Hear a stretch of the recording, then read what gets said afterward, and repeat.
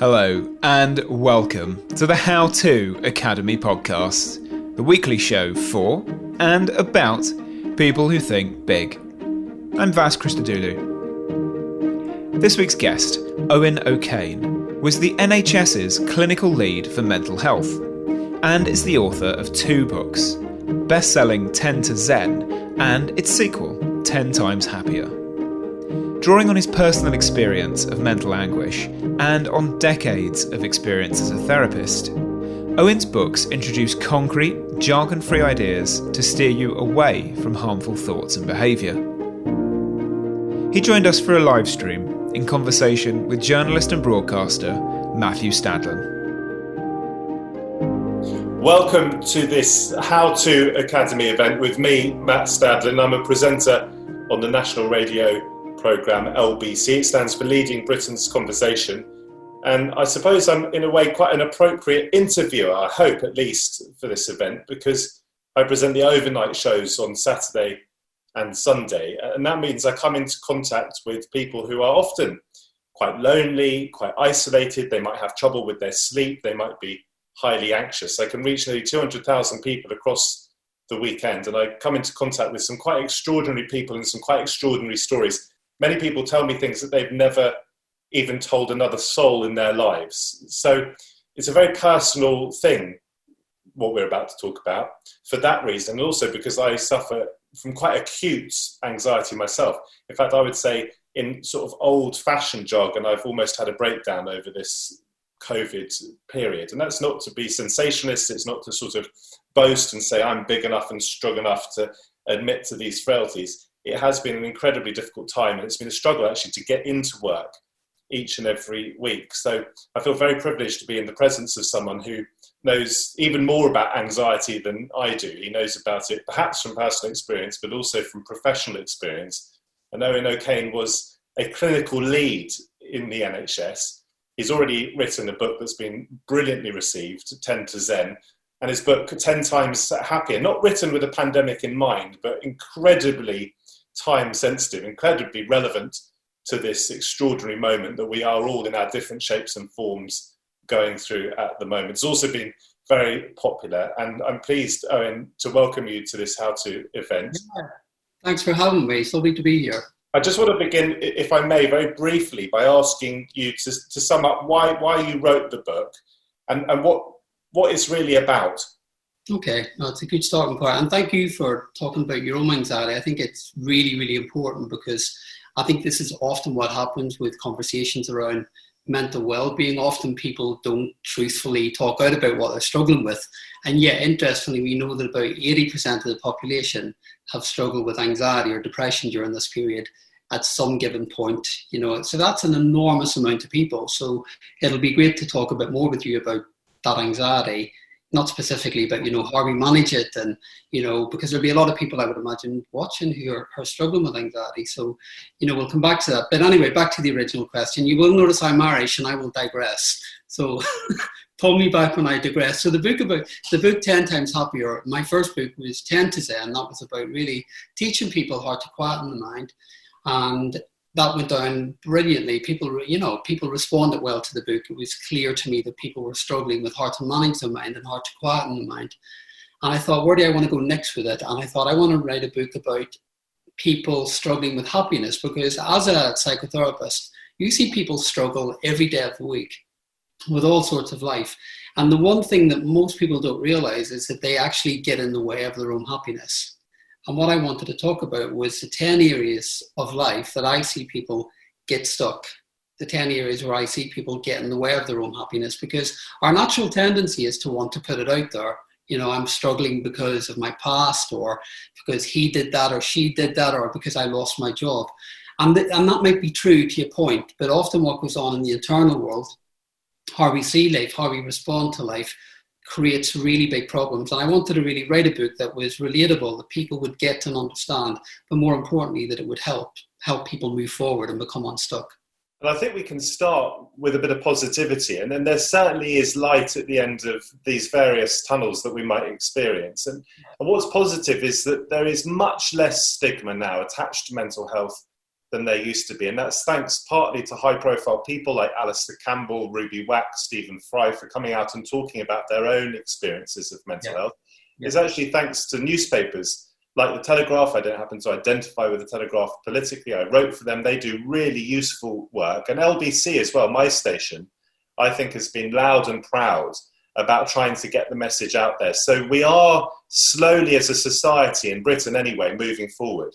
Of course, and so we should. I mean, I get a bit irritated when I hear that statistic about 1 in 4. I just think, whoever made that statistic up? It's not 1 in 4, it's 4 in 4. Because every single human being on the planet has a brain, and if you've got a brain, you will have mental health. So we all have mental health, and we will all vary. I don't know a single person on the planet who doesn't have variations in their mental health. And I think part of the problem is that over the years, we've kind of relied on a diagnosis or kind of somebody having a clinical opinion. But the reality is every single person out there will have days when they feel maybe a bit more anxious than normal, or they'll have days when they feel a bit low. And that's part of the natural trajectory. And I think this is the good thing about conversations, because normalising the fact that mental wellness isn't fluid. It can't be, because there are periods in life when things are going to go up and down. And I suppose my job is to help people see that, but more importantly, try and teach them how to navigate their way around that and how to manage their mind. How do we distinguish between our mental health in the very loosest sense? We might be happy or sad or reasonably anxious, let's say, or maybe a bit down. How do we distinguish between that and then mental health that actually requires help from a professional? I think it's a good question. And I think for me, if I meet somebody and they're able to function day on day and they can get on with their life and it's not impacting on their work, their relationships, and they're wobbling, that can be okay. And you can give people tools and techniques on how to manage that. Where it becomes more problematic, if somebody is really struggling to get out of bed in the morning, or they really can't get on top of their anxiety, or it's stopping them, do things that they would ordinarily do in their life. At that point, I would say, okay, well, if things are probably a bit more difficult than normal, now's the time maybe to get a bit more support and help and learn ways to function better and to manage this. Because it's like, the way I see it, if you broke your arm or your leg, you wouldn't hesitate to go to A&E and see a doctor, and they would put a cast on and they would tell you to rest it. They'd give you painkillers and they would talk you through what you need to do. And I think our mind becomes tired, sometimes it becomes depleted, like every other organ in the body.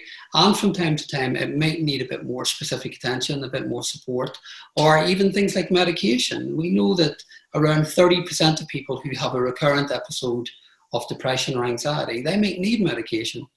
And again, we don't have these conversations often enough that some people do need additional support. So back in 2015, I wrote a piece actually for The Telegraph about why men should feel free to speak about their mental health. And I was very candid. It actually made me rather anxious publishing the article. So I worried about what future employers might think. But there were a couple of things I don't quite regret about the piece, but that in hindsight, I wonder just how unhelpful they might have been to some readers. Now, most people who read The Telegraph are probably reasonably affluent. But one of my worries was that I pointed out that I'd managed to pay quite a lot of money out of my hard-earned income to a psychologist on a weekly basis to help me through a crisis point back in 2010, 2011. And of course, it occurred to me, and it should have occurred to me perhaps more forcefully when I was writing the piece, that a lot of people in this country simply can't afford to pay for that sort of private help. You were an NHS lead, I think, for West London in mental health. Yeah. I wonder where you think our National Health Service is at the moment and whether it's possible to generalise on mental health provision.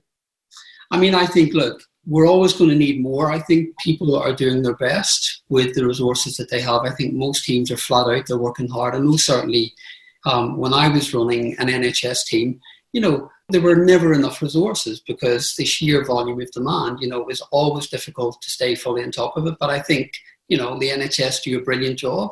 They treat as many people as they can, and a lot of people recover and go on to lead normal lives again. So I think it's important to say that we have really good provision in this country comparatively, but that we do need more. And I think anyone who would deny that, I would question that. And of course, at the moment, we're going to need more. We've just come out of we're just on our way out, hopefully, of a global pandemic. Well, of course, the next pandemic will be kind of the mental health issues that have come off the back of this, people who are anxious or people who are struggling to get back on track again. I think we have to be mindful of that. So, my argument is, of course, if there are more resources and more provisions, well then, make them available. When I was growing up, one of the things my dad taught me was that when the going gets tough, the tough get going.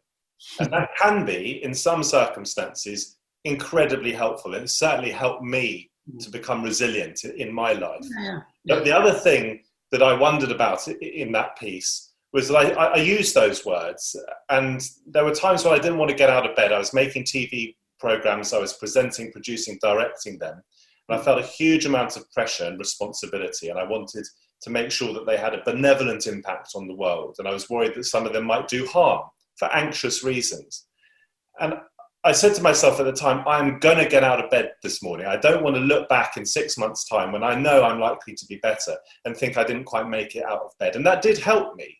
Yeah. And so I just want to know how much emphasis we should put on ourselves toughing things out. When is the moment to reach out and ask for help? When is the moment to say, look, this isn't about when the going gets tough, the tough get going. This is about me suffering from something that I really need support with. Yeah, I mean, I think it's kind of almost a differentiation between teaching people resilience and how to cope, measured against some of these concepts around man up and, get your act together, which is never helpful. If you're struggling, you're struggling. There is no manning up, there is no getting your act together. But I think, resilience is a really, really important thing. And I think sometimes we have to make decisions about, okay, what's helpful. So, for example, you talk about just getting out of bed and hearing your dad's voice, and that might have been useful for you. And of course, all the studies tell us that we don't encourage people not to try to live normally when they're struggling. We tell people if they're feeling depressed, try to get out, even if it's a walk around the block. That's going to activate some of the chemicals in the brain that you need working for you at the moment. We tell people who are anxious not to hide at home, even though their instinct might be to do that there. We encourage them to do the opposite and to face the anxiety and move towards it. So I think it's a case of, resilience isn't about shaming people and kind of forcing them to move forward. It's about teaching them skills, really, to face up to the struggle and see what it's teaching them. This is going to sound like a really, really odd thing, but I truly believe wholeheartedly that when people go through a difficult episode like depression or anxiety, it's there for a particular reason. And it's trying to teach them something about something they may need to reconsider, an adjustment they may need to make in their life, something they need to let go of, something they may need to do more of, less of. I think all of these emotions are there to signpost to changes in our life. And I think if you listen to what depression or anxiety are trying to tell you, even though it's really uncomfortable, if you can get to that point and think, okay, what am I learning from this? How does it move me forward? What changes do I need to make? Then instead of it becoming something dark, it can become something that you can use to move your life forward. I want to ask you, Owen, about the various strategies that you go through in the book in just a moment. But just one more question first about the pandemic. So very early on in this process, I was watching Newsnight, or a clip from Newsnight, in which the acclaimed filmmaker John Ronson was saying that actually for anxious people, they seem to be coping quite well during the pandemic. And I couldn't quite relate to that because, as I've already said, I've suffered in my life from bouts of quite acute anxiety. And this particular pandemic has been a perfect storm for me because my anxiety patterns have always revolved around my anxiety that I might do harm to other people. Yeah. So suddenly my irrational fears were colliding with reality in a very frightening way. And it's been that perfect storm. It's basically been a sort of personal catastrophe for me. So I've just about managed to hold those parts of my life together that feel like they are sort of still intact. It's been a massive struggle. And I wonder what your reaction to the pandemic has been personally, but also have you got a sense of how other people are reacting to it? Are anxious people tending to become more anxious? Are people who were not anxious in the first place becoming more anxious? What sort of patterns might be developing? It's an enormous question because anxiety plays out in different ways for different people. So for one person, it might be an OCD presentation. For somebody else, it might be health anxiety. For somebody else, it might be more generalized type worry. So I think what I've seen in clinical practice is people have gone through all sorts of different stages. So for example, somebody with more generalized worry might have felt less anxious at the beginning because they were at home. They had no routine. there were no challenges for them, so it might have felt a bit easier. And what I've noticed is that as we're coming out of lockdown, some people have become more anxious at the fact of returning to normal again. Somebody with an OCD presentation might have felt safer at home because their thought might be, I'm not going to contaminate somebody by being at home, whereas when I go out into the real world again. But I think I've noticed real variations with people. I was curious at the beginning that people coped much better than I expected them to at the beginning. And I think that was partly about safety. Everyone was in it together. There was a sense that we're going to be looked after, we're going to keep each other safe. You know, there was a kind of camaraderie and almost like a wartime spirit. And I think that helped a lot of people.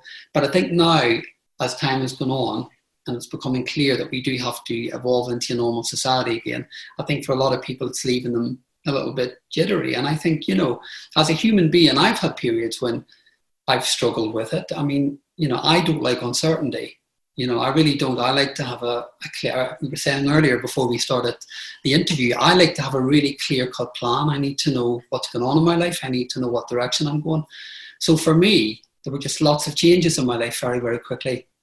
And I struggled with managing the uncertainty of that. But I suppose really doing what I do, I feel that I have to practice what I preach and go with the uncertainty rather than work against it. And I think that is the key thing, really, that at each step along the way, anxiety is about facing it head on, wherever you're at that moment in time, but then making the appropriate tweaks and changes.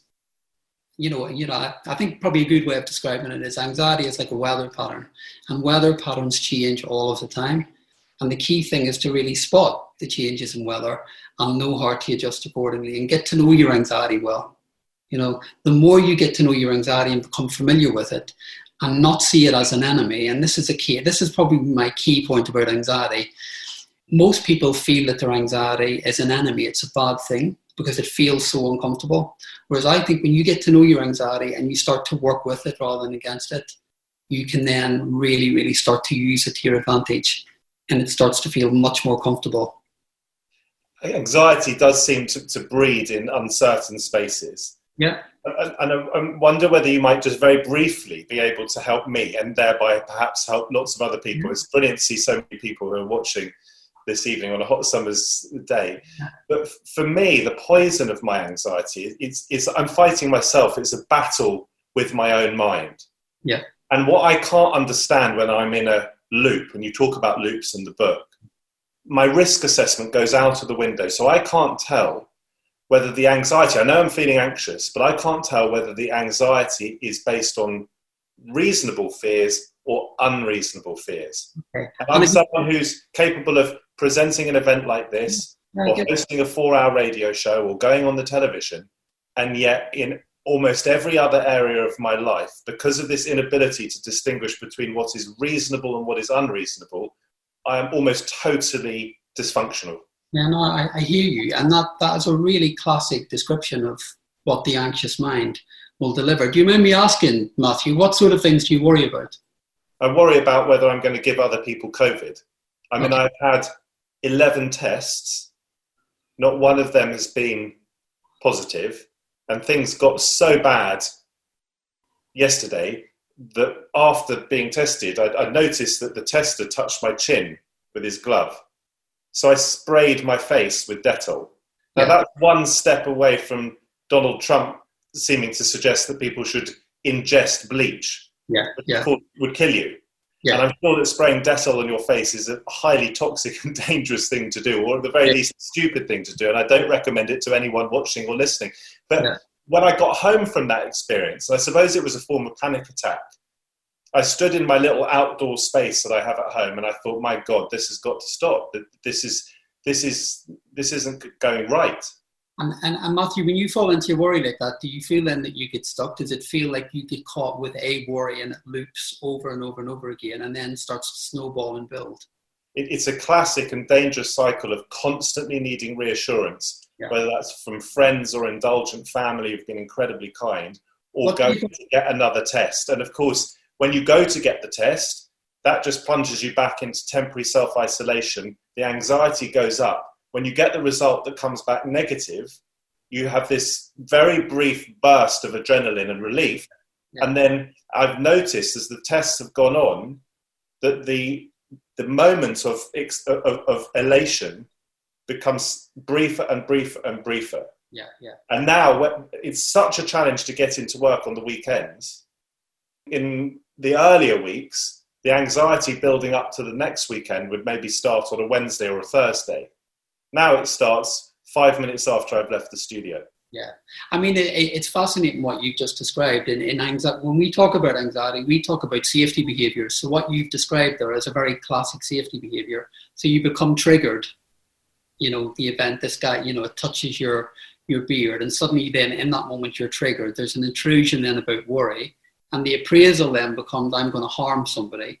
So you then try to neutralise it. You try to push the worry down. So the safety behaviours that you're describing are about trying to prevent somebody else being harmed. So you keep going and you keep having tests because that makes you believe, at least if I know that, that will prevent harm happening to others. But here's the key thing about safety behaviours, regardless of what they are. So they normally involve reassurance seeking, checking, going over detail again, wanting to have a load of answers, going over old detail. It can play out in many, many different ways. But the problem with them is that they will give you short-term relief.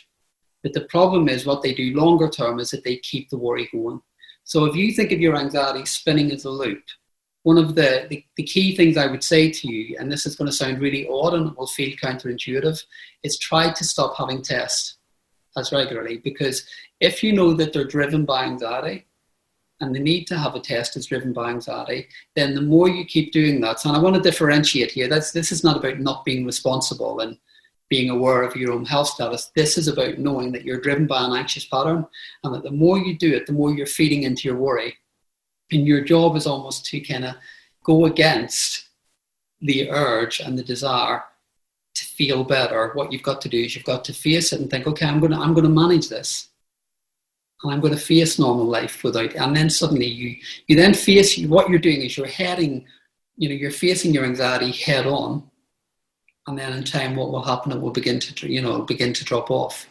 And as you say in the book, you have to endure that incredibly painful period. Oh my God! Honestly, there are no short. I mean, for anybody watching, this is a key thing about anxiety. Remember, it is not going to kill you. 90% of what you worry about will never happen.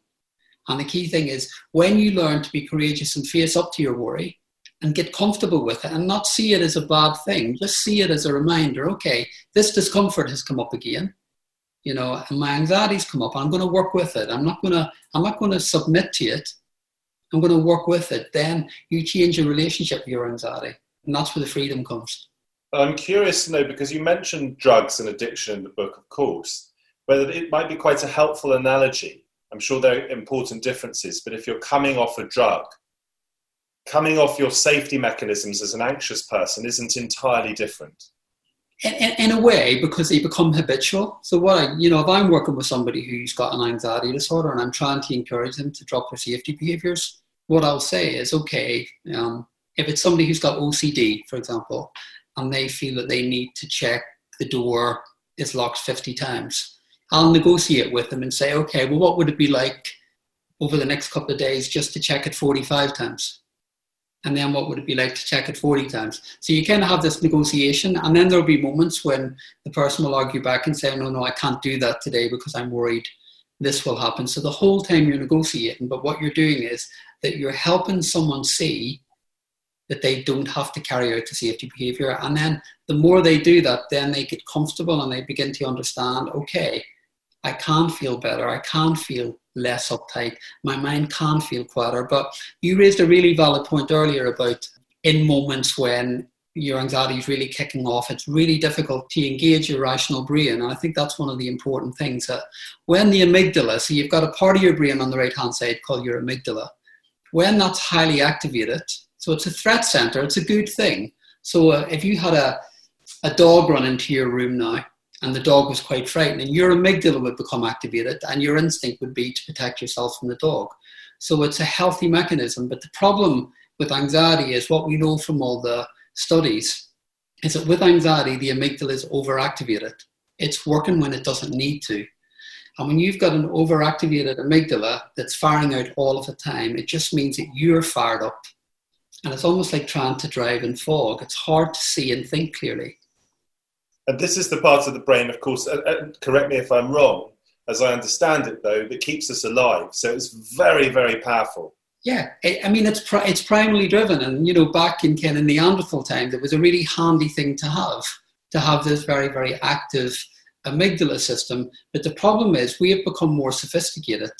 Our language, the way we think, the way we respond to life. And what we've got is, I often describe it like inflammation. A highly activated amygdala is an inflamed brain.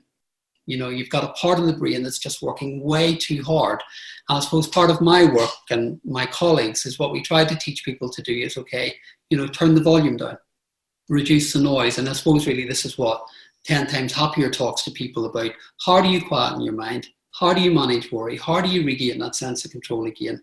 The book's full of tips about how to, in some ways, get on top of this and not kind of be a victim to the content of your mind.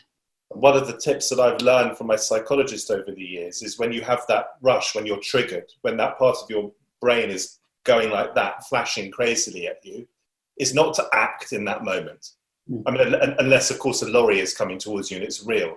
But if you can recognize that that's actually a triggering of your anxiety, don't act in those 5 to 10 minutes. Wait, allow that feeling to pass and then make a judgment. Yeah, or it's almost like sometimes in the books I talk about, it's almost like watching a movie. If you can create a space so that when something difficult's going on and you're highly anxious or highly activated and these worries are on the ceiling, you learn to step back and recognize, okay, I'm triggered at the moment and there's a lot of worries and they're playing out. But what I'm going to do is I'm going to watch them and I'm going to observe them for what they are. I'm not going to engage with them. I'm just going to observe them for what they are. So even that, what you do is you begin to discharge worry. I mean, the interesting thing is, a worried mind, the more you respond to your worried mind, the more you build it, the more you activate it. It's like a snowball. So it's that skill of kind of thinking, okay, if I can quieten the noise a bit, learn the skill of creating space between me and my worry, and then learn the skill of beginning to observe your worry and see it for what it is, just a thought. It's not a fact. It's just a thought. Then suddenly you develop a new relationship with it. What we've been talking about here, Owen, reflects something of what you say in the 2 chapters in the book under the headings, The Worry Trap and Kick the Habit. Yeah. Could you just very briefly sum up the worry trap for us? So the worry trap is that in psychology, we talk about positive beliefs about worry. So anybody who's got any sort of anxiety presentation will believe that worry is a good thing. So when you talk about your worry, Matthew, about contaminating somebody, your anxious brain is telling you that that's a healthy thing to do.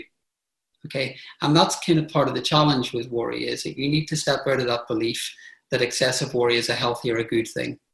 It's about reviewing that and thinking, okay, this is maybe not healthy. You need to start looking at the evidence a bit more. So I talked earlier about 90% of worries never come true. I would say to anyone listening today, think back over all of the things that you've worried about over the last 6 months even and go through them. How many things have come true? And very often what you find is lots of them don't come true. It's not saying that some of them won't. So we don't live in a perfect world where we're saying nothing bad is ever going to happen. But what we're saying is the majority of things probably are not going to happen. And we know that from the evidence out there. So it's about creating that ability to stand back, observe worry, not overinvest in it. And, I suppose in some ways, we have about, this might be a better way of phrasing it, we have about 80,000 thoughts a day. Okay. And we know that around 60 to 80% of them can be very critical or negative or worrying in nature. Now that's a lot of worrying, anxious, critical thoughts. And the thing is, you don't have to be driven by them. Often people learn how to worry. I know certainly I learned how to worry. I grew up in Northern Ireland in the Troubles. So I grew up in Belfast with bombs and bullets. I didn't realize I was anxious until I left, which is kind of why I got involved in this work. Suddenly I started to become curious about the fact. But what I didn't realize until I was in my own therapy was that my brain was hardwired to worry. I had been taught how to worry. I had learned how to worry. And the good news about that for anybody listening today is that if you've learned how to worry, or you've been part of an environment or a family or a culture that's taught you how to worry, you can also unlearn how to worry. And I think this is one of the things I talk about a lot in the book is we can over-attach to our worry like it's a companion and a good thing. And it's about letting that go. Talk to me briefly about positive thinking, because you mentioned that 60 to 80% of our thoughts are negative. Can we override, can we reboot the system? Can we override that negativity? So, for example, can I go around in the daytime or on my way to work saying to myself, repeating as a mantra, I don't have COVID? Can that help? I personally don't believe in positive thinking, and that's going to sound like a really odd thing for somebody of my profession to say, because I think there are times in life when, if somebody has just lost someone, or they've had as you know, I spent 10 years working with people who were terminally ill. If somebody's got a terrible diagnosis and they've got something, you can't say to them, well, think positively, it's all going to be fine. They're not going to buy it. I believe in constructive thinking. And what I would say is that, if you were repeating the mantra, what you could do is you could remind yourself that despite all of your worries, you're still here, you haven't contracted COVID, and you haven't harmed anybody. And I would say, okay, look at the evidence and measure that against 4 or 5 months of time and energy invested in worry. How much of it has actually benefited you in any way at all? So, kicking the habit, what does that involve? So, kicking the habit, in the book, I talk about people who generally use habits as a way of coping, and this is a fascinating thing where we have 3 systems that we work from in life. So we have a threat system, which we've kind of talked about today, which is our anxiety-driven systems. We have a drive system, which is kind of like our ambition, moving forward in life, our achievements. And we also have a thing called our soothing system. And I would say probably 95% of people I've treated in my career, when they come to therapy, most people arrive at therapy and they haven't got any access to their soothing system. How do I self-soothe? How do I look after myself? So when I talk about kicking habits, most people I see, they rock up and they're struggling with habits of drink, too much drugs, sex, shopping, unhelpful relationships. We become hooked on unhelpful habits as a way of coping, as a way of soothing. But of course, a bit like safety behaviours. Yeah, short term, we might get a bit of ease from them. But the problem is longer term, all they do is maintain the problem. So I think it's about identifying what your unhelpful habits are. I couldn't tell you what your habits are or what's helpful or not helpful, but most people know what's not helpful for them. Something that's really important to emphasize, at least this is your view, is that you have to want help. You have to want to change. You have to recognize that you've got a problem. When I used to go to counsellors when I was much younger, I kind of got into this weird cycle of trying to prove to them that I was cleverer than they were, even if they were cleverer than I was. When I went in 2010 and I was having an absolute crisis, I went to the psychologist and said, listen, I'm not going to play any games with you. I just want help. I need your help. And you have to recognise that, don't you? I think so. And look, it can take people a long time to get there, because, denial is a really powerful emotion. And I've seen it a million times where people will come and say, oh, I don't think there's anything that wrong, but my wife's asked me to come, or I'm just here because my boss thinks it's a good idea. And I suppose part of my job, and I suppose really part of what I try to achieve in the books in the most diplomatic, compassionate way possible, is to help people see, actually, you may not be coping as well as you think, or there might be challenges that are getting in the way. And until people take responsibility, I mean, this has got, one of the chapters is, I talk about taking responsibility, because that is one of the toughest things. Most people, we're all human at the end of the day. It's much easier to blame our struggles on life, the past, the future, what he did, what she did, this happened, when actually, ultimately, my happiness, your happiness, everyone watching today, we are responsible for that. Until you get to that moment where you think, okay, it's up to me to make the changes, you stay stuck. So for example, I could say I got divorced in the middle of the pandemic, or the divorce came through. I haven't touched another human being since February. I saw my parents for the first time in 4.5 months. I'm usually a gregarious, hugely sociable person on stage. We'd normally be talking on stage in front of 500 people, you and I, right now. And I could say, well, look, all of that and the pandemic is leading me to be as anxious as I am. I could blame it. If I blame it, I'm not taking responsibility, am I? I'm not owning it, and therefore I'm not confronting it, and therefore I'm going to, as you would say, stay stuck. I think it's a two-way thing. I think it's about acknowledging that, look, to not be struggling at the moment, I would worry more about somebody who isn't struggling at the minute.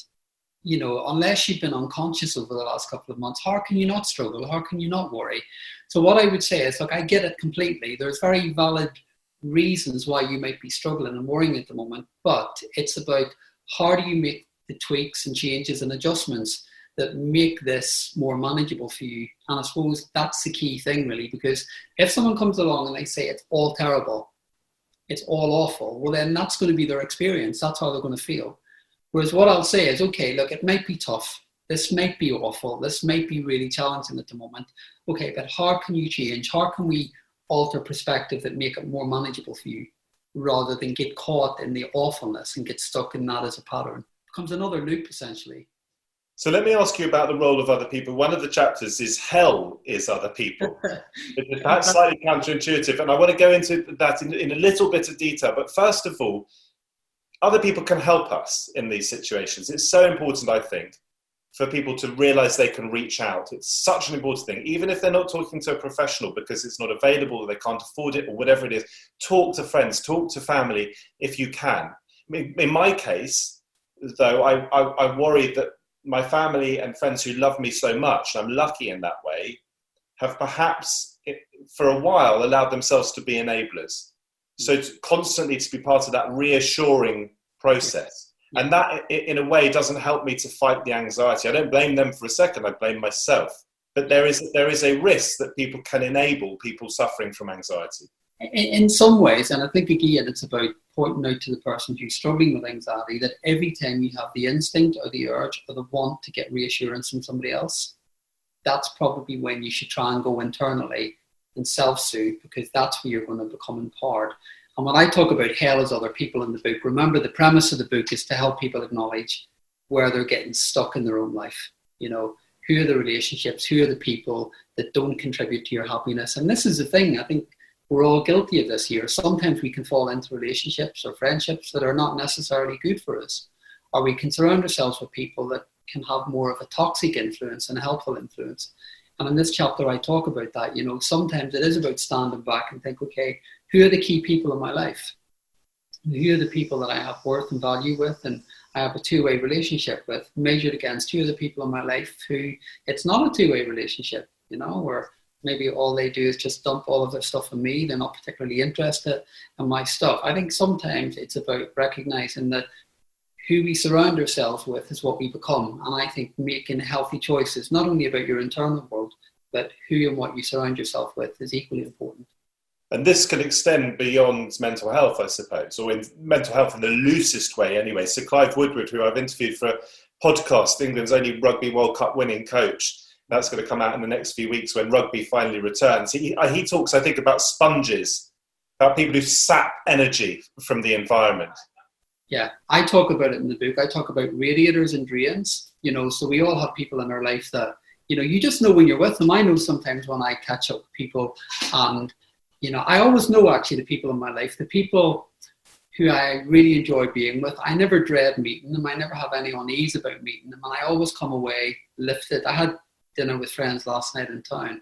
And I just came away recharged because there was no effort. I don't even know what we talked about, but it was just nonsense, but it was just recharging, measured against if I'm around somebody and it feels draining, or I feel that they're just constantly trying to tap at my resources or take stuff the whole time or regurgitate all of their stuff.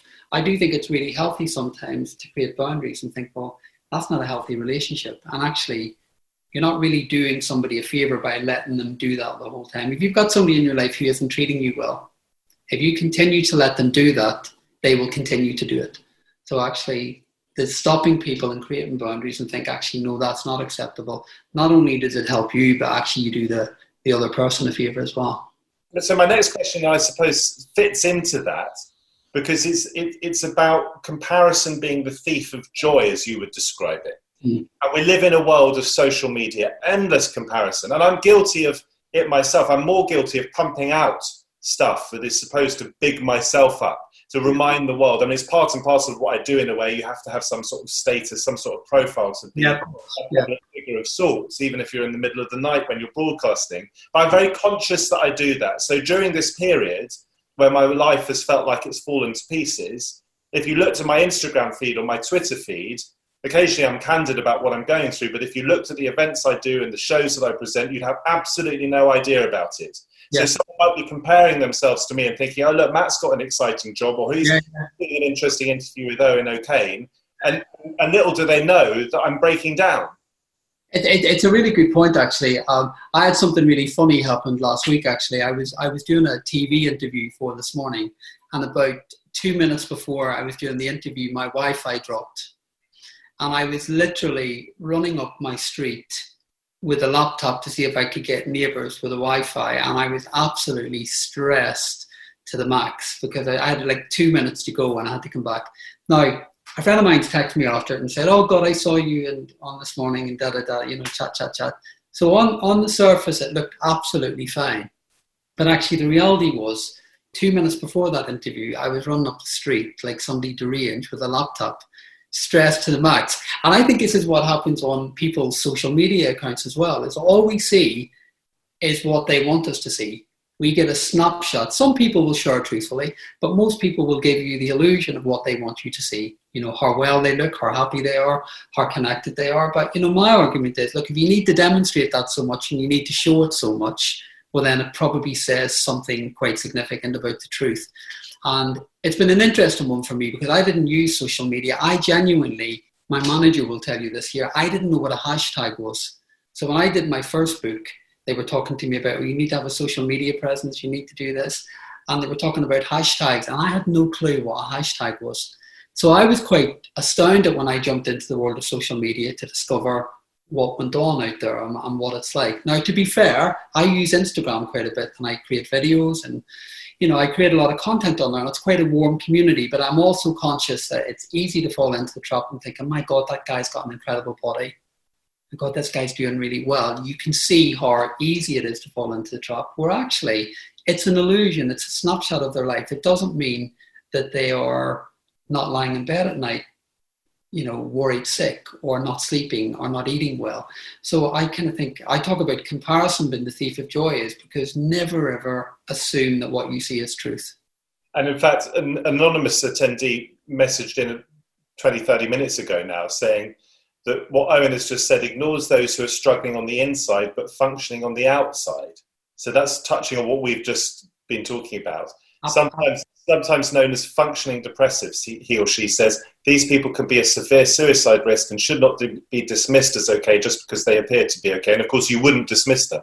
But that's exactly my point. You know, I would never assume that anyone's okay until I sit down and have a full conversation with them and get to know what's going on in their internal world. And I think that's true for all of us, really. You know, never assume someone has it all together or that they're happy and it's all working for them, because I truly believe most people are struggling with something. And people don't have it together. So whoever sent the message, they're making a really valid point. And I suppose my work is always about go inside, you know, take care of what's going on inside. Manage your mind, take care of your mind, prioritize it above everything else. And this is probably one of my key points and one of the things I want to emphasize really, really strongly. This piece of jelly that you've got in your head, your brain, is the epicenter for all of your experience. How you see life, how you respond, how you react, how you think. But it's the one thing that we pay little time and attention to. We go through life, we're achieving this, we're doing that.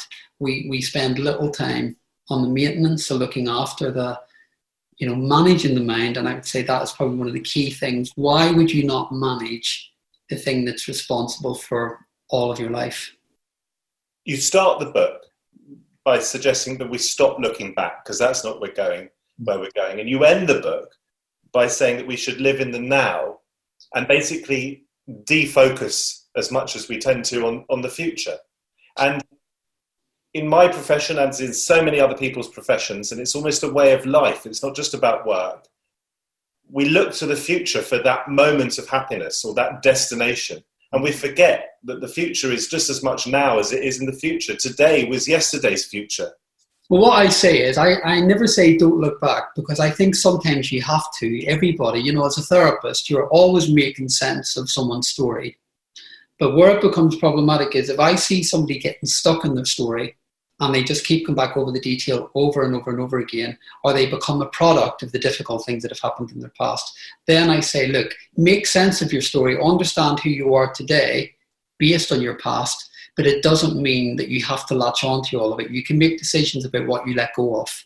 And I think, of course, in therapy, what most people rock up with is that they're holding on to all of the stuff that's been destructive and unhelpful. So my job is to help them say, okay, maybe it's time now to let some of that go. You know, there's stuff now that you can begin to let go of. And likewise with the future, you know, we haven't learned anything over the last couple of months. What we do know is that often there isn't predictability. Often there isn't certainty. Often we don't know what's going to come next. And I'm not saying that it's wrong to plan or have hopes or aspirations. These are really, really important. But what I am saying is that when you spend more time just kind of valuing the here and now and really living that more fully, then suddenly you feel much more at ease. And then interestingly, your anxiety levels drop considerably. I make a list every morning, and this is truthful. Every single morning, I make a list of everything that's bothering me. Or I make a list of the things that I'm becoming preoccupied with or I'm looking forward to. And I ask myself a really simple question. What can I deal with today? And I come back to that there. And the rest of the stuff, I almost visually just kind of think, okay, well, it's on the radar, but I'm going to leave that. It's not for today. It's not for now. And for me, there's real freedom in that, because there are times when we're trying to juggle all of it. It's just not possible. Tell us, if you would, about mindfulness and how that plugs into trying to live more in the present. I mean, look, mindfulness has become, it's it's been the buzzword for the last 5-10 years, really, hasn't it? And I think often it gets misrepresented, and I think often it's sold in ways that are not terribly helpful. And I think I'm really interested in the science of mindfulness. And what we know is that it's primarily about being present in the moment. And what we know about that is, or if we focus on one thing in a moment, what we know is that it quietens what the Buddhists call monkey mind.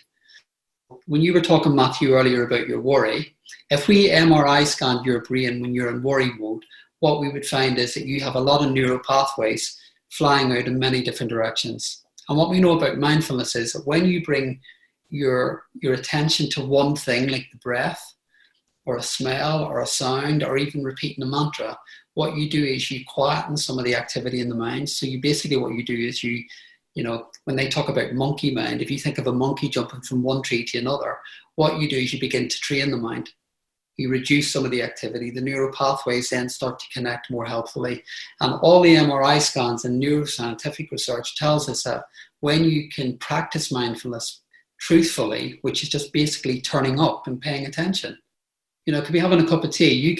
We could finish this talk and you could make a cup of tea and think, right, I'm just literally going to have this cup of tea. But that's where my energy and my focus is going to be, just on tasting the tea and drinking it, and, just turning off all of the rest of the noise. That's mindfulness, and that's meditation.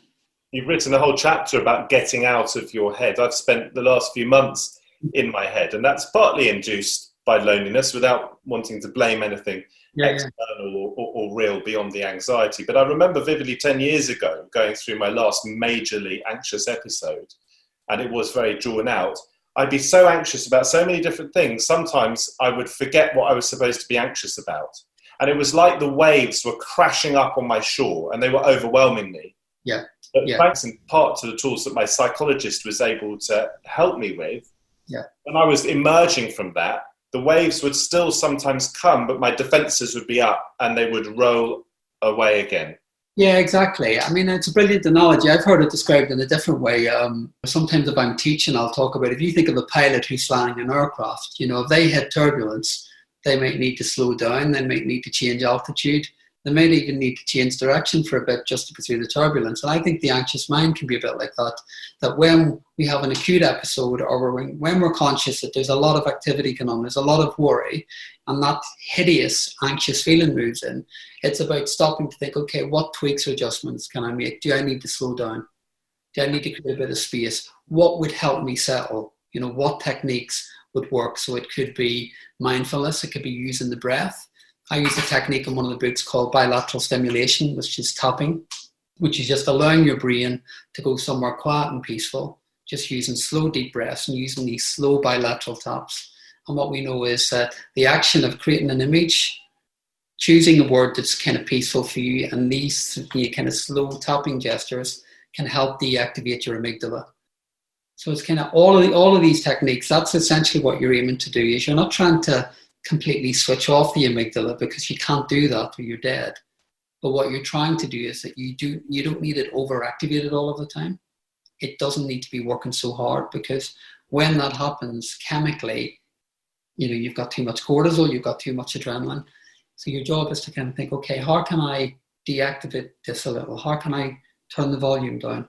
All of these techniques help do that. May I ask you about your view on how connected our mind is to our body? Earlier on, you talked about the broken leg, and if we are seriously anxious or depressed, that can be like a broken leg. We need help to get it fixed. We wouldn't think twice about getting help for an injury, a physical injury like that. Of course, the brain is physical, and understanding that it is physical and biological was something that helped me in the process that I went through, of the psychology that I went through, because in a way it reassured me. It told me that there was something wrong and something needed to be fixed. But I want to jump from that very briefly to this question of the symptoms one might be able to develop as a result of anxiety. Because I'm in this terrible trap, this terrible loop that we alluded to earlier, where I might think, okay, I can breathe now, I can come out of this anxiety about COVID. And then I'll feel something in my nose or in my stomach, and I'll suddenly be convinced that I've got the disease. And that then spirals into worry. And the worry, in my view, and in the view of some others, might then create more symptoms. Well, that's a different thing. I mean, that's kind of almost a health anxiety, isn't it? It's kind of almost like it becomes another trigger. And then, it's just a trigger playing out in a different way, but it's the same pattern that plays out. Because, say, for example, you started to cough, there's your trigger. Then the interpretation might be, does this mean I've got COVID? So you then begin to build a story and a narrative around it. And then that might lead to a safety behavior. So it's just another way in which anxiety plays itself out. Anxiety is really tricky, and it's quite sneaky. It will find a way in. And then once it finds a way in and it knows you're triggered, then it will start to create the narrative. So the key thing is this is why I talk a lot about get to know your anxiety, become really familiar with it, become the expert in your anxiety, because the more clever you get at managing it, then the more you can jump in quickly and almost short circuit going down that road that you don't want to go down. So, the more active you become in managing your own anxiety. And I just want to mention as well your question about the body and the connection to the body. I don't think you can differentiate. Sometimes I'll work with a client and they don't know what they're feeling, or I'll say, how do you feel about that? And they can't give me anything. And then I'll say, okay, just sit for a minute and close your eyes for me and say, okay, where do you feel that in your body? And then suddenly they'll say, oh my God, I feel sick. I've got a pain in my chest, or, and there's a great expression, the body holds a score. So I think often, even with anxiety, you may not know what you're thinking, but if you go to the body, wherever you're feeling your anxiety, if it's in your chest or your tummy, go to it and almost, lean into the anxiety there, use your breath, go to that focus. The two are interlinked the entire time. Why is it important to you, as you say in the book, to have no regrets?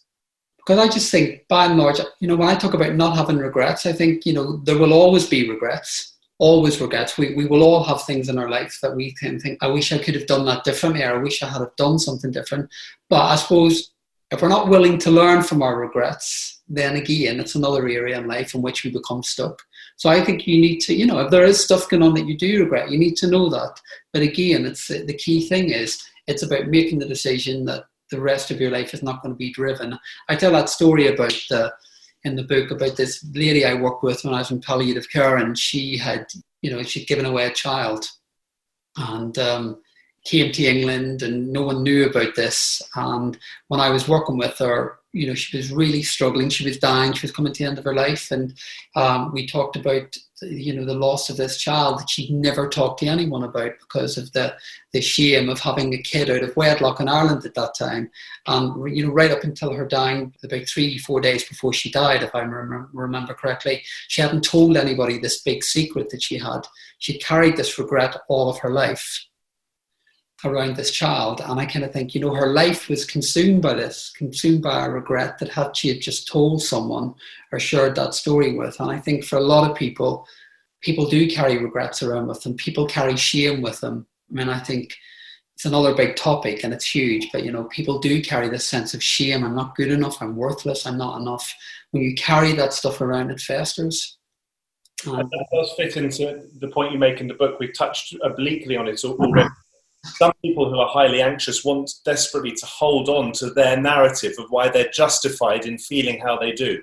Yeah, exactly. I've never treated anybody where you don't end up in a tug of war at some point with their anxiety.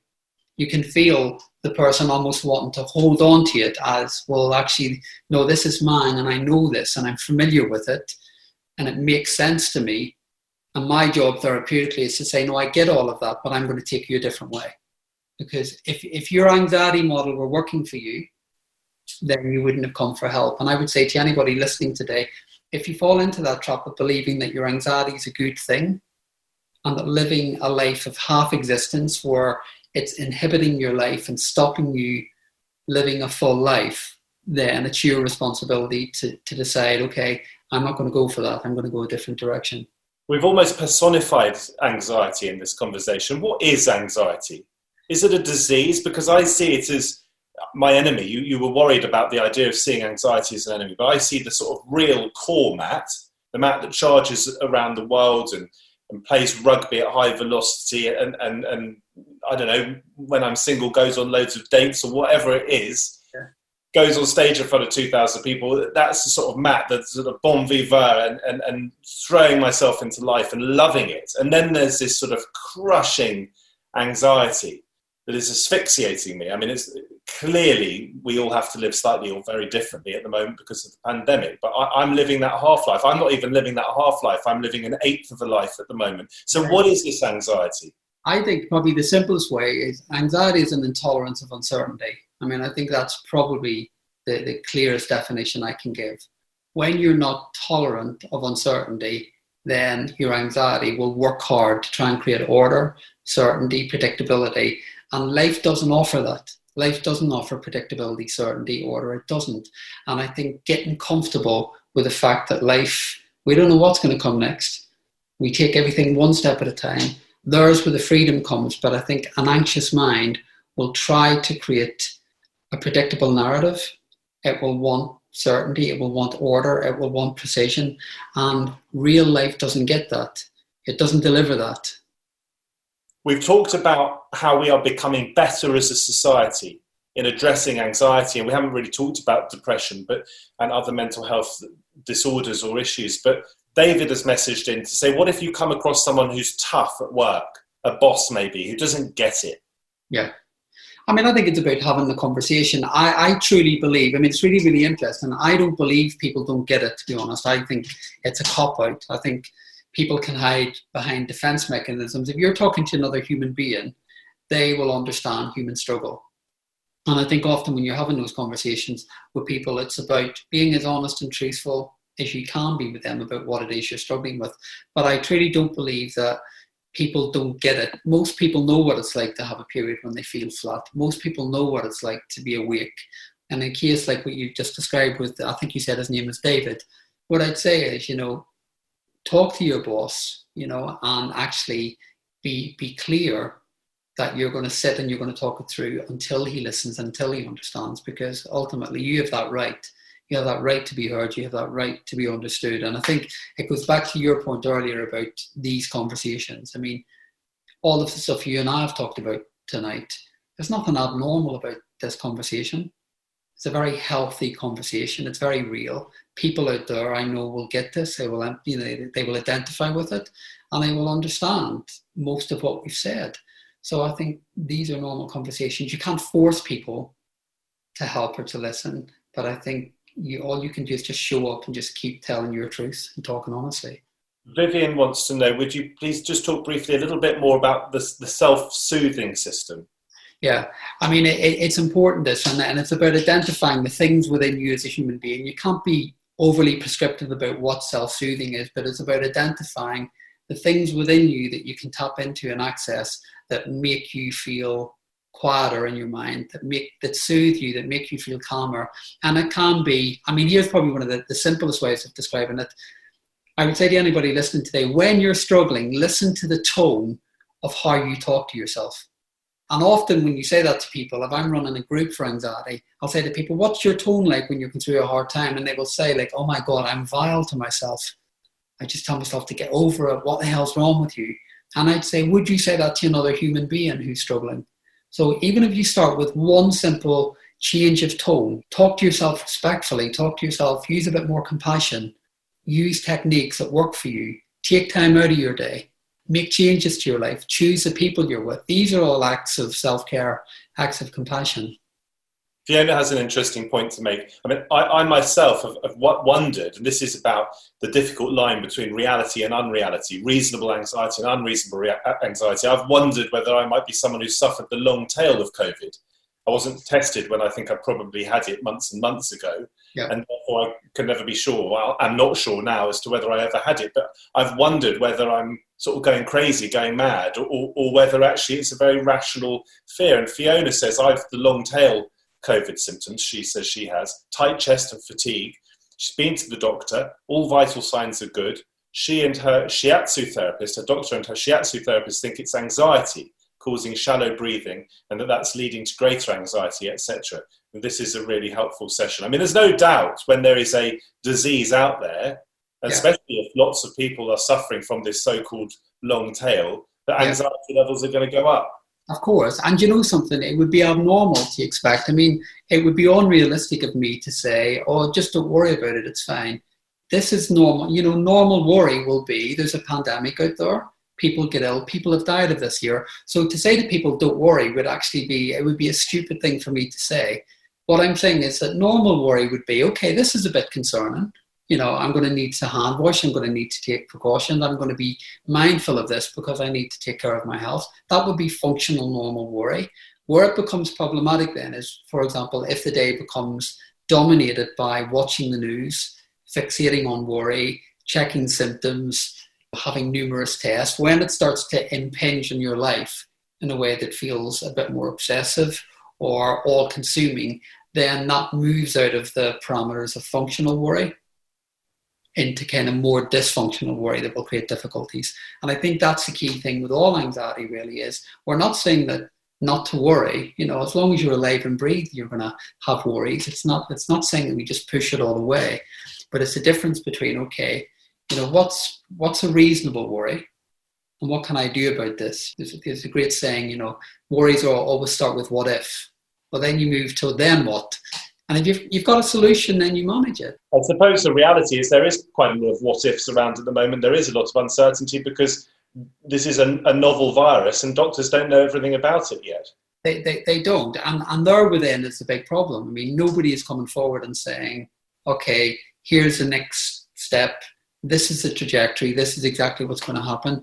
What we are being delivered is a mountain of uncertainty. And I suppose this is probably one of the biggest challenges of our time, really, with anxiety, is to say, okay, we are now being almost forced to live with uncertainty in a very, very dramatic, big way. And I suppose we have two choices in what we do with it. Can we use this period to get more comfortable with uncertainty? We're spilling over a little bit, but there are more questions. And if you're happy, Owen, I'll just... Yeah, absolutely. If you're happy. Another 5 minutes, why not? Peter asks, how does Matthew continue to provide such a positive exterior to internal grief? Is acting needed for resilience? Is acting needed for resilience? I think it has to come internally. So it's not about showing up with a brave face. I think sometimes there can be as much power in vulnerability. There was a brilliant study done by an American social worker, probably heard of her, called Brené Brown. And she did this amazing TED talk called The Power of Vulnerability.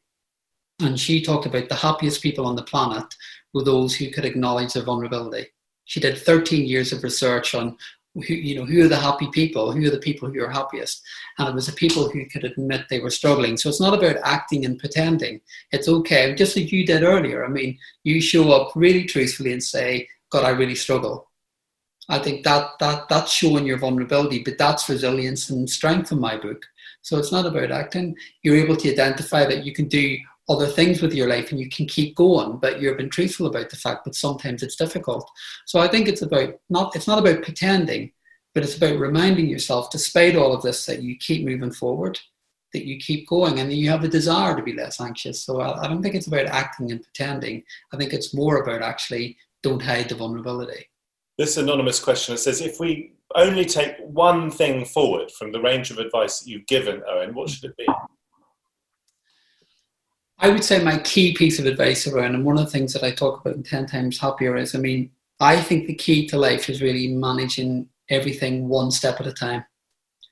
I think we're all trying to do too much. We're all trying to achieve too much. We all want to be somewhere different than we are. And I think this really old school message of just one step at a time. What would be the next best step? Sometimes that can be enough. And I'm going to give 2 tips actually. The second thing would be keep things more simple than you want them to. This is one of the things that I talk about a lot, 10 times happier. Keep life more simple than you want it to. We are overcomplicating our lives. We're making them more difficult than they need to be. Kelly asks you whether you could say anything about anxiety and food. She says she's really interested in how the fuel that we put into our bodies, into our system, affects our mood and our mental health. It's a brilliant question. There's a mountain of research done on here that foods with high fat content or high sugar content basically impact on the body's inflammatory responses. And what we know from all the latest research on the brain is that an anxious brain is an inflamed brain. So if you're feeding your body foods that's high in sugars or fats and cause inflammation, then it's not going to have a healthy response for anxiety. So the cleaner the foods that you can put into your body, and there's a mountain of stuff online on foods that are good for anxiety, the cleaner you can keep your diet, unquestionably. I noticed in my own life, actually, too much caffeine, too much sugary stuff, do my anxiety levels jump up? They do, significantly. So if I've ever got a big gig or something coming on where I want to feel quite level and, I want to give my best, I try and stay off stuff. But the refined sugars, 100% they do add to anxiety. Is the online world, do you think, you mentioned online there, is it more helpful than it is harmful, do you think, in this area, or the other way around? I'm talking in terms of mental health. People won't always be able to get to see a therapist immediately. Should people be looking online? Should people be going to the NHS if they're in the UK for tips and anti-anxiety videos and so forth? There's brilliant resources out there. The NHS is out, IAP services have loads of groups and treatment options. So if people are struggling, go to your GP or look up who your local IAP service are. There's brilliant treatments available out there. But I think, choose online. You can go to content. I produce stuff on Instagram. I think I do that because I think I've got the experience and I try and give stuff back to people that I hope will help. But there are people out there delivering stuff on anxiety. And so my key piece of advice would be just always check someone's credentials. Make sure they've got a training, a background and experience, that they're giving you research-driven clinical evidence, treatments, not somebody who's done a one-day course. So I think that, you use it well and go to the resources that are good for you, and then scroll through the stuff that doesn't help. Just a final question, I think, Owen. This is another anonymous question. This feels very relevant to me. How can we deal with intrusive thoughts in the simplest way possible? The thoughts that make us feel anxious. Yeah. In some people's cases can lead to panic attacks, and perhaps in mine as well. When those intrusive thoughts come, they can come with great force. What do we do with them? Yeah, there was a brilliant study done in America years ago, and they got, I can't even remember the exact numbers, but they got a lot of students, I think it was 5,000 students, and they got them to talk about intrusive, unwanted thoughts, the thoughts that we would never share out loud with somebody else. And it was really fascinating that, a lot of the thoughts were quite violent, sexual, stuff that you would think, oh my God, I could never tell somebody I had that thought. And here's the interesting thing. People who had a diagnosis of OCD, which is an anxiety disorder, the problem was that then when they had a thought that they didn't want, they attributed meaning to the thought. So, for example, if they had a thought that was violent, they would say, oh my God, I should never have had that thought. I must be a bad person. Whereas somebody who didn't have an anxiety disorder would be able to just have a thought and just say, oh, that was an odd thought, and they just let it go. So it's never about the content of the thought. It's your relationship with the thought and the meaning that you attribute. So for anybody who's struggling with intrusive, unwanted thoughts, remember, this is a key thing. It's just a thought. It's not a fact. We can all have the weirdest, most unusual thoughts. They are not facts. They are just random. They're just literally random. Sometimes there's no rhyme or reason why we have them. But the problem then comes when you start to attribute meaning to them or try to place value on them and then turn it inwards and say, oh my God, I must be a bad person for having that thought. That's where the problem comes. So in a nutshell, you're not your thoughts. And I think there's a chapter. Have I got a chapter? Can I show the book? Is that all right in case people haven't seen it? There's a chapter, I think, on managing the relationship, you say in the book, between thoughts and emotions and thoughts and behaviours. Yeah, and how they connect.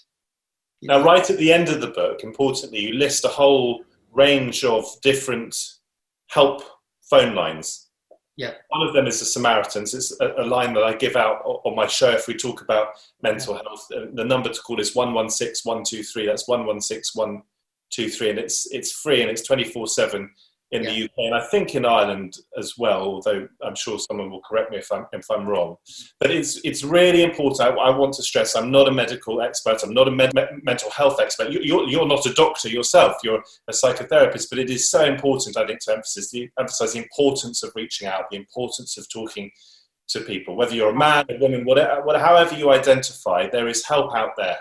There is, and I think the important thing to say on top of that, for anybody who's struggling, things can and do get better. And I know this from my clinical experience. I watch people every day of the week recover and get stronger and move forward.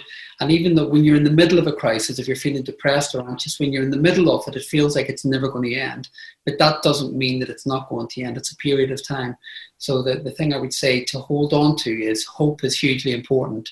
And sometimes it might feel a bit abstract and it might feel, how can I be hopeful? But what we know is that when you can hold on just to a notion that things can get better, you change the chemistry in your brain, you produce more endorphins, you produce more enkephalins. So if you are struggling today, just even reminding yourself, okay, today's tough, but it isn't forever, and it doesn't mean that I can turn a corner. It may not be tomorrow, it may not be the day after, but it doesn't mean that you're not going to turn a corner. And I agree, just kind of talking even today, if you're struggling, talk to one person, share it with somebody, and then have a think about what help, what resources could help you out.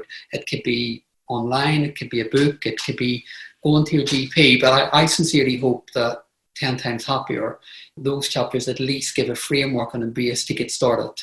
And there is stuff there. It's not just about understanding your problems, it's about how it can move you forward and help you become unstuck. So things can and things do get better. Owen O'Kane, thank you so much for your time. Thank you for talking to us. Thank you to everybody for joining us this evening. These events obviously wouldn't be what they are without you being here. Do spread the word about the How To Academy. I'm going to be talking to Victoria Hislop, the best-selling author, on Friday evening at 6:30. We've got lots more events with me, with Hannah, with others throughout the summer and, of course, into the autumn. So snap up your tickets as quickly as possible. It's been a great pleasure to speak to you, Owen. Thank you so much. I know, thanks for having me. Thanks so much. And thanks for everyone who's tuned in to listen as well. Thank you. This week's podcast starred Owen O'Kane and was presented by Matthew Stadlen. It was produced by me, Vas Christodoulou, and edited by John Doughty. If you enjoyed the episode, please do seek out Owen's books, 10 to Zen and 10 Times Happier. And visit us online for live streams and podcasts with some of the world's most eminent and exciting psychologists, therapists, and neuroscientists. Coming up soon, we've got David Eagleman talking to Matt about the brain's ability to adapt and change, and Hannah McInnes in conversation with Maria Konnikova, the psychologist and science writer who became a champion poker player while researching a new book on decision making. You'll find them both at howtoacademy.com. Thanks for listening.